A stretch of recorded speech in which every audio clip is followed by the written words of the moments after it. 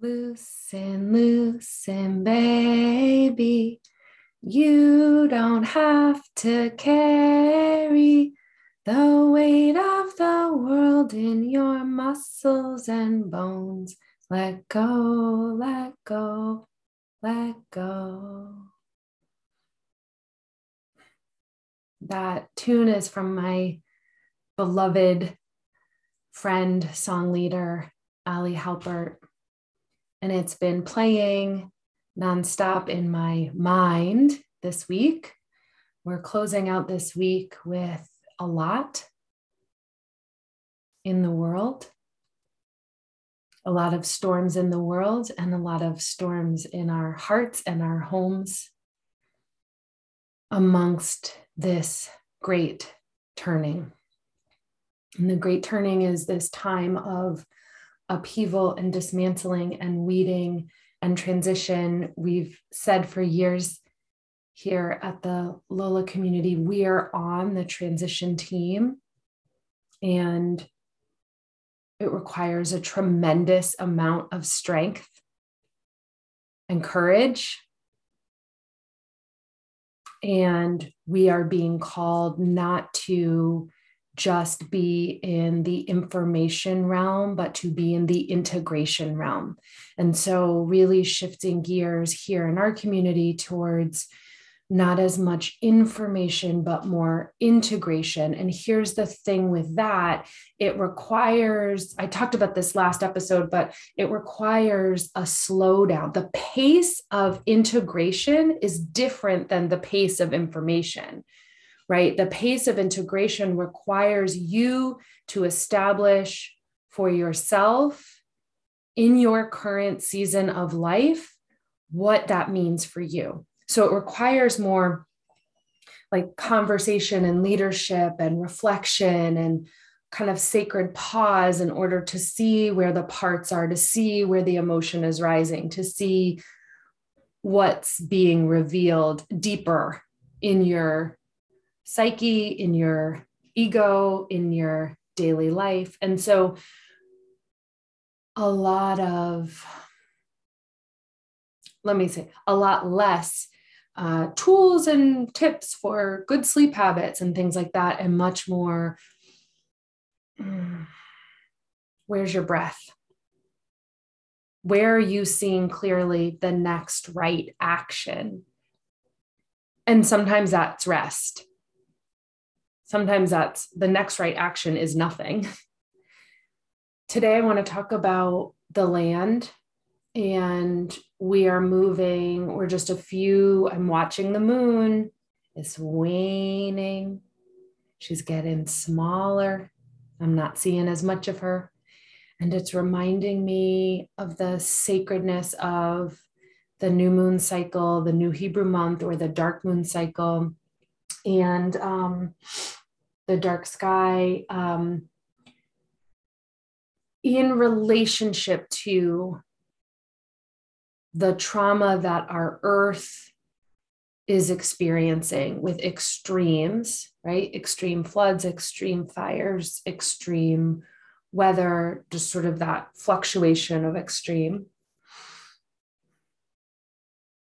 You know, we have earth element in us.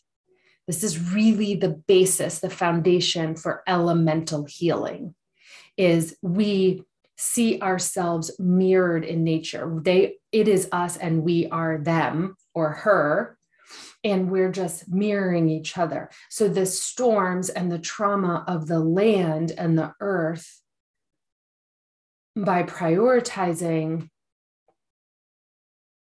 anything other than elements, humans, land, and regeneration, has led to this deep extraction. And the extraction, this is really based in all of kind of the spiritual ecology world, is like, we can no longer separate the psychology of the human with what we're seeing with the land, with the earth, with our world. And so spiritual ecology is really bringing all of this together We're bringing in the storms outside that are happening inside. We're working with the storms inside in order to be present with the storms outside and make clear actions, aligned actions that make sense for the world we are dreaming of, the world to come that we're on the team of.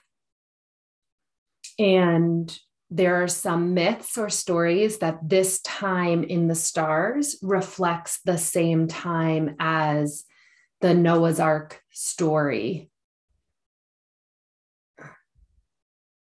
So this extraction doesn't work. Not for our work, not for our careers, not for our land. We can't just keep pulling the nutrients out of the land or the people and expecting to bypass the reality of the elements that we are made of and the world is made of, and that regenerative quality beyond sustainability. It's not even sustainability anymore. It's now regeneration. What are practices? What are relationships? What are things I can focus on that are regenerating? Art, dance, poetry, community healing, crying, sacred water practice, reading delicious poetry and storytelling, sharing grief, right? Passing grief, passing pain, dissolving, metabolizing, digesting our experiences.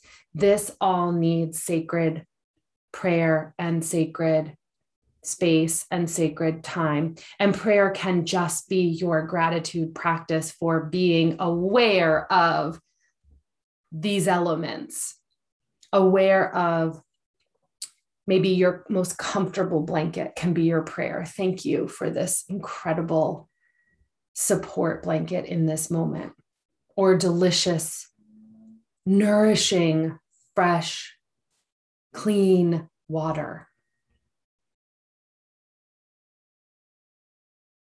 The year coming up with this waning moon it's the turning into 5782, the next Jewish calendar, Hebrew calendar year, and the Hebrew calendar is lunar. So it's really harmonious to follow just the intentions of the lunar cycle and the meanings of the months in this tradition, because of how much it lines up with nature and really helps us tune into our inner life. And so this year coming up is a Shemitah year, or a release year, or a sacred sabbatical year, or a rest year. Lots of different ways of looking at it. We'll be doing a community conversation about it this weekend. And then in the channel that I have on Jewish mysticism, tarot, moons, rituals, Kabbalah, I'll be definitely talking about Shemitah all year, creating our mini Shemitah release projects and learning more about what that release means and why it's so powerful that this tradition would have in it every 7 years to rest and release and let things regenerate. And so how do we do that in our own life? What does that mean for us? What do we decrease? What do we increase? And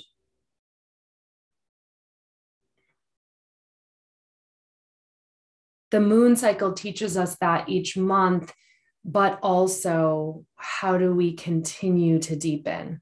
How do we continue to, and really when I think of deepening, it really is that integration, you know, it really is like presencing in your own life. Where are you distracted? Where do you feel dis-ease? And these are all of the same principles of Ayurveda. That's what I love so much, is all of these teachings just completely weave into interconnectedness, into sacred, ordinary life now. And this elemental healing, when we feel disturbed or chaotic, that we can take off our shoes and put our feet on the ground to embody the earth, to connect to the earth, and to let the earth heal us together, like that we're doing that together, is really powerful. And if we're feeling too heavy, too lethargic, too kind of drawn down, that we can bring in consciousness, spiritual connection, looking up at the sky. I can see we have such a blue sky this morning, in order to lighten ourselves. So using elements to integrate and to really be strategic around balancing our mind, body, soul is what we're being called to do in this world of dis-ease and disharmony. And this really is all we have. I want to close with this radical gratitude spell. I've read it many times. I've shared it many times. It sits right here, next to in my office, or my sacred sanctuary, I call it. And this is by Adrienne Maree Brown. And I'm going to read this and then I'll close with the loosen. But I really just want us all to be held in the great love today. Whenever you hear this, however you feel this, however you listen, whatever you're hearing, may it be of service to your heart, to your life, to your life plan, your healing elemental plan. And may you find some alignment into Shmita, into release that makes sense for you, so that we can regenerate for the future. We need courageous warriors who are willing to do the deep work of healing inner life in order to pull back and heal outer life. Radical Gratitude Spell by Adrienne Maree Brown. You are a miracle walking. I greet you with wonder. In a world which seeks to own your joy and your imagination, you have chosen to be free every day as a practice. I can never know the struggles you went through to get here, but I know you have swum upstream, and at times it has been lonely. I want you to know I honor the choices you made in solitude and honor the work you've done to belong. I honor your commitment to that which is larger than yourself and your journey to love the particular container of life that is you. You are enough. Your work is enough. You are needed. Your work is sacred. You are here, and I am grateful.